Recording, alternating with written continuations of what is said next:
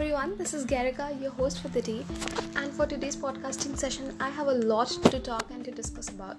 I'm going to talk about religion, spirituality, and how various facets of religion are connected and intertwined with each other.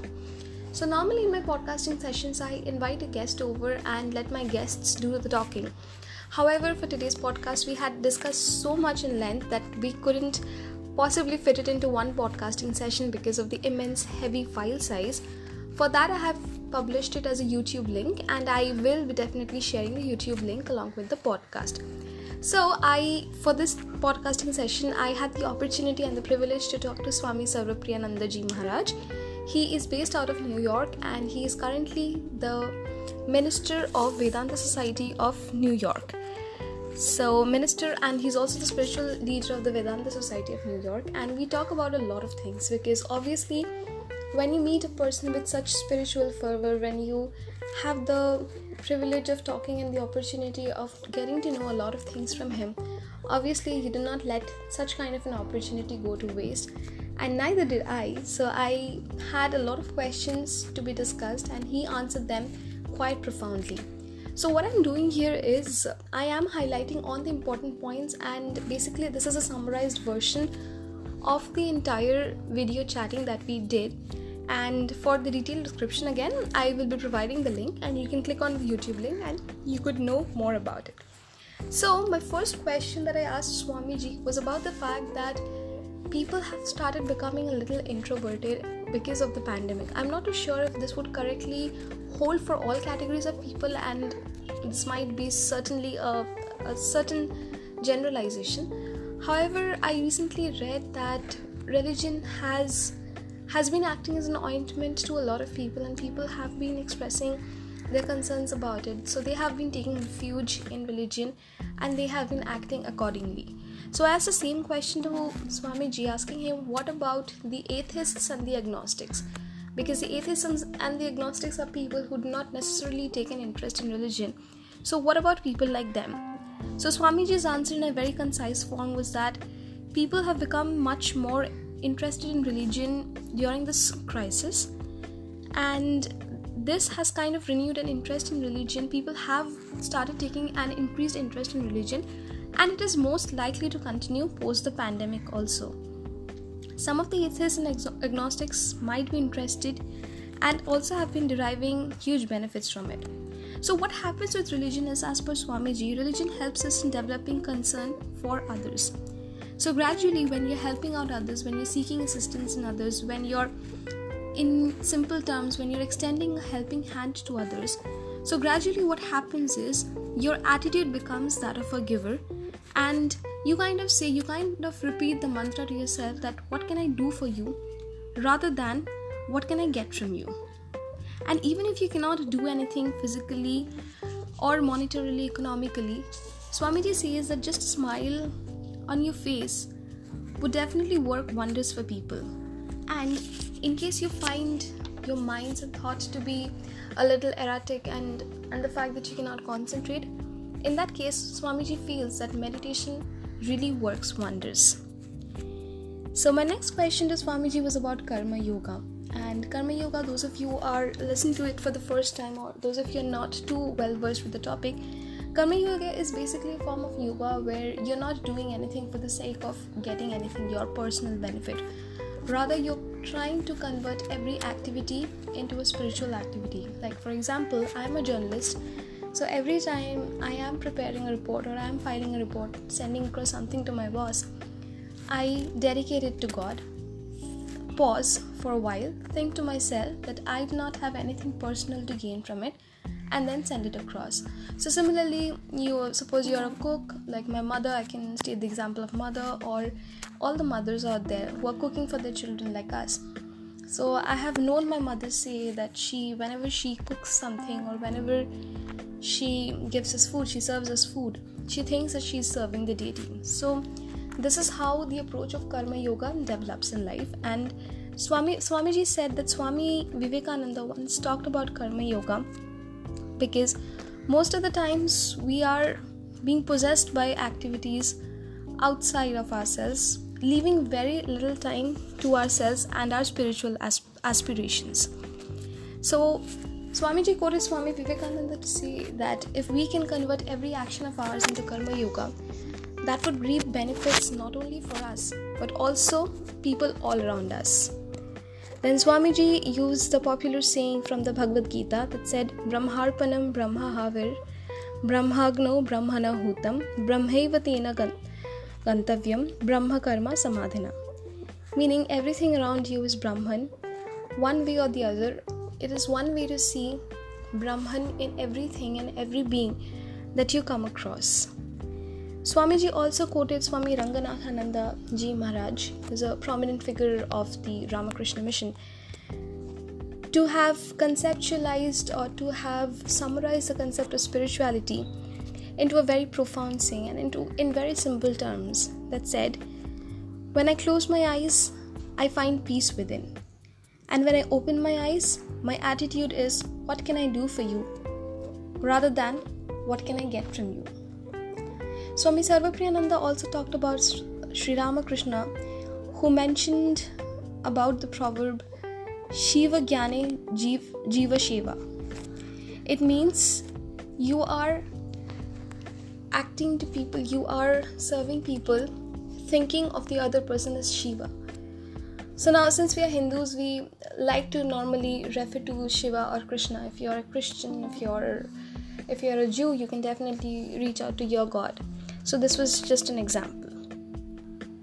So now my next question to Maharaji was asking about the various schools of Vedanta, asking about different philosophies like Advaita, Vishishtadvaita and Dvaita.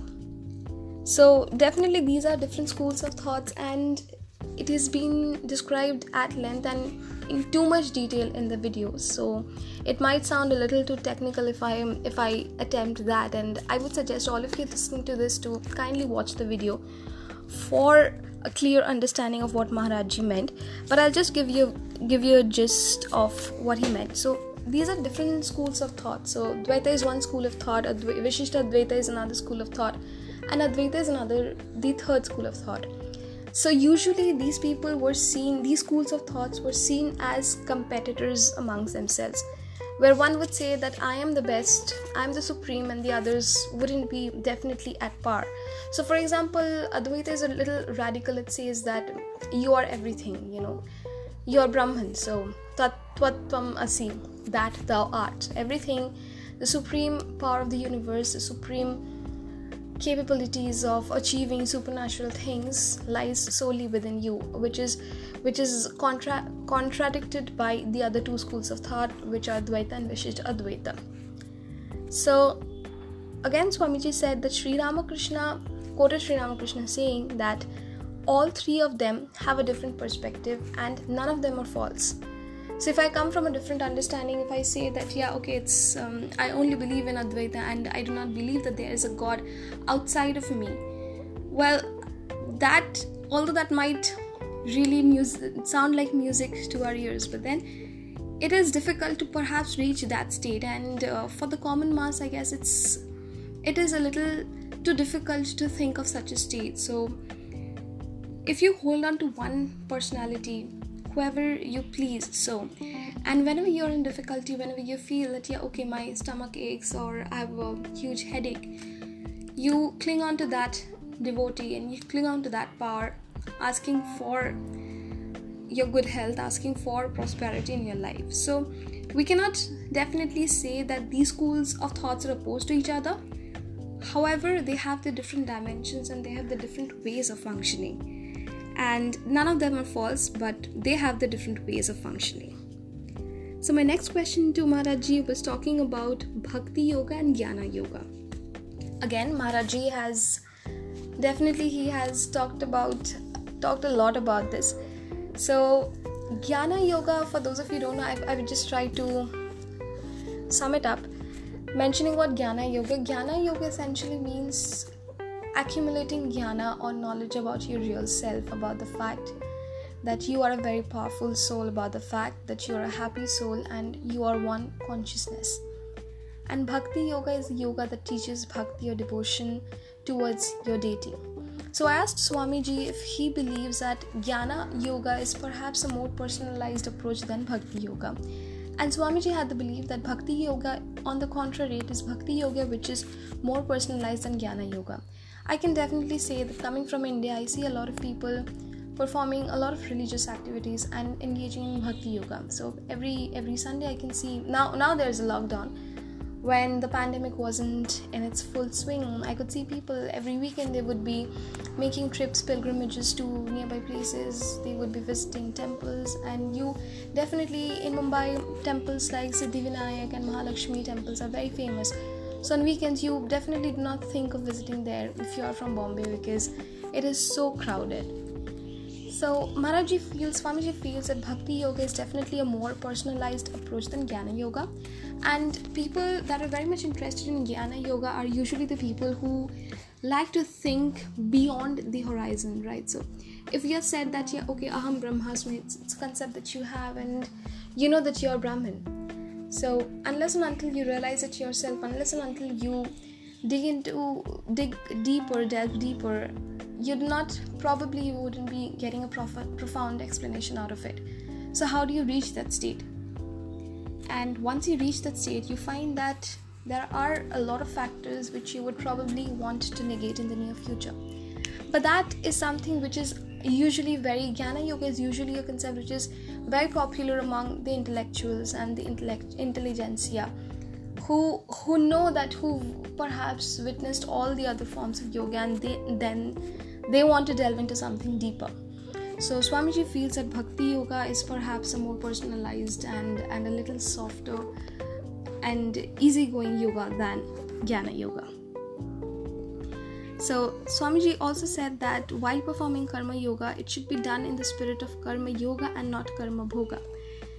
So actually this was my question to him when I referred to the Bhagavad Gita, and I asked him if the Bhagavad Gita talks about not renouncing one's own qualities, one's own duties, beg your pardon, and preferring to be in solitude. So it doesn't really advocate solitude.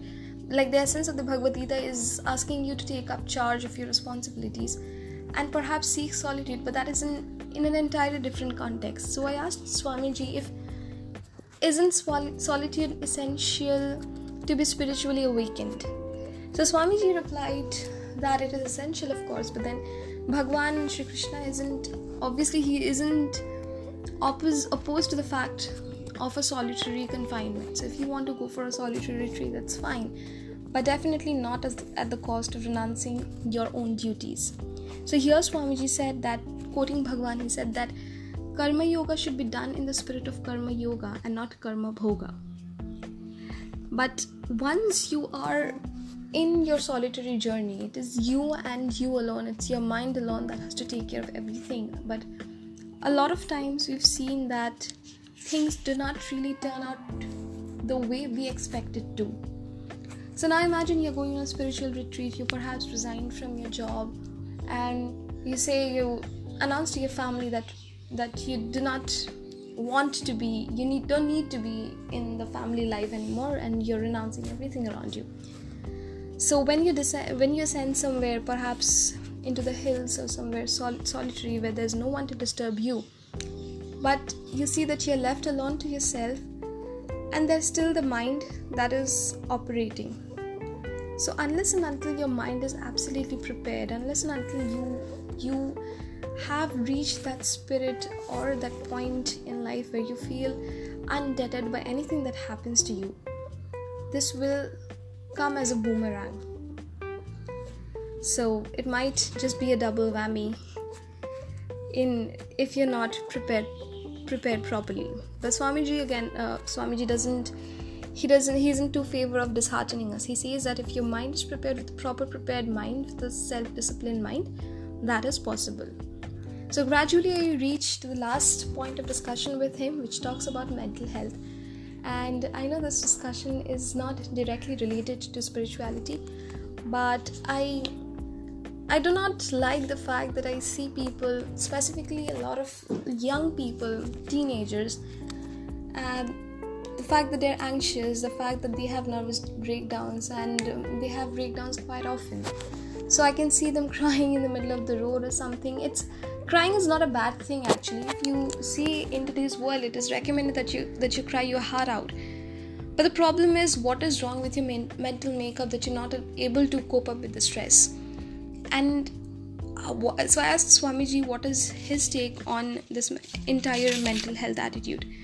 So Swamiji began by stating, and I also asked him if solitude or practices like Vipassana are essential for this. So Swamiji stated by saying that even he has the same opinion about people living in the United States, and that is across different geographies, specifically in the developed parts of the United States and in different age groups as well. So he mentioned that Sri Ramakrishna actually advised solitude for a small period of time. It might be for a day or two, because so when you're living in populous cities which are densely populated, you would perhaps want to step out and perhaps seek some solitude, but for a small period of time, because you perhaps yourselves are not aware of the mental makeup that you have and the fact that you want to take care of it. So Swamiji also mentioned that issues concerning mental health have been growing quite profoundly in the United States, and they have been intensifying in the last 5 years. So he mentions a few things that can be done to address this. First of all, one should take care of the physical health with a steady mind. So now when he mentioned about the steady mind, he doesn't necessarily refer to a calm mind. So you can be calm and peaceful any time of the day. But if your mind is not steady, if you do not have a powerful mind, then I guess Swamiji also believes that there is no point being calm. Also, we have a tendency to be over ambitious. So Swamiji says that you shouldn't take more than you can deliver.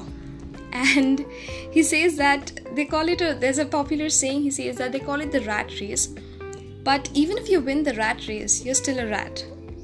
So Swamiji recommends that you should live a balanced, simple life with a steady mind.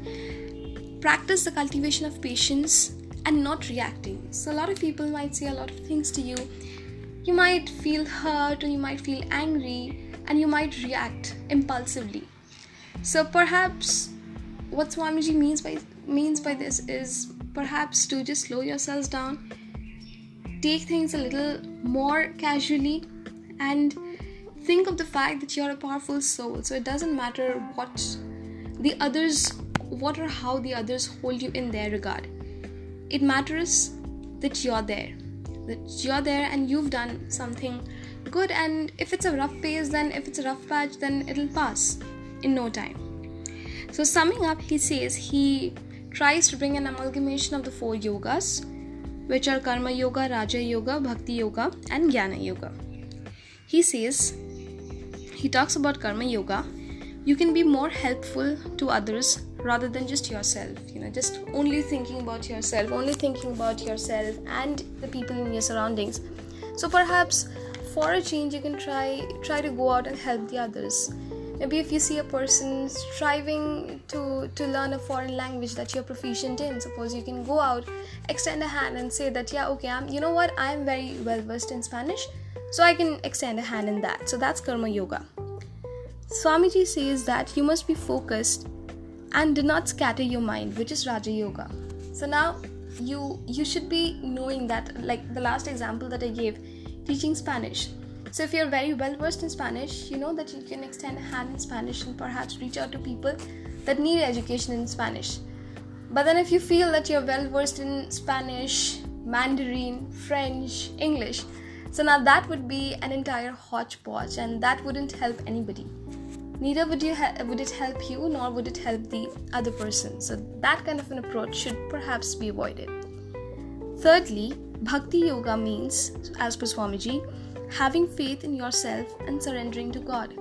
So Swamiji also mentioned in this lecture, you would know when you see the video, he mentioned that faith in the United States, religion refers to faith.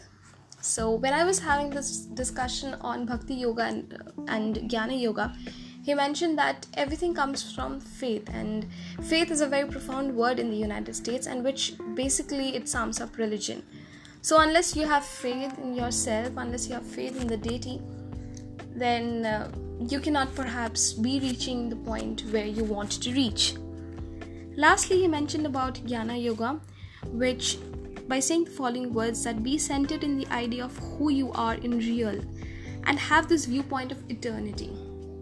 So he mentioned this specifically because a lot of times we see that people say a lot of things to us which probably we think that shouldn't have been said, and we feel hurt. Suppose your boss criticizes your work, and suppose he doesn't like the way you're doing things, and either you react, you answer back, or you think that probably you should just resign.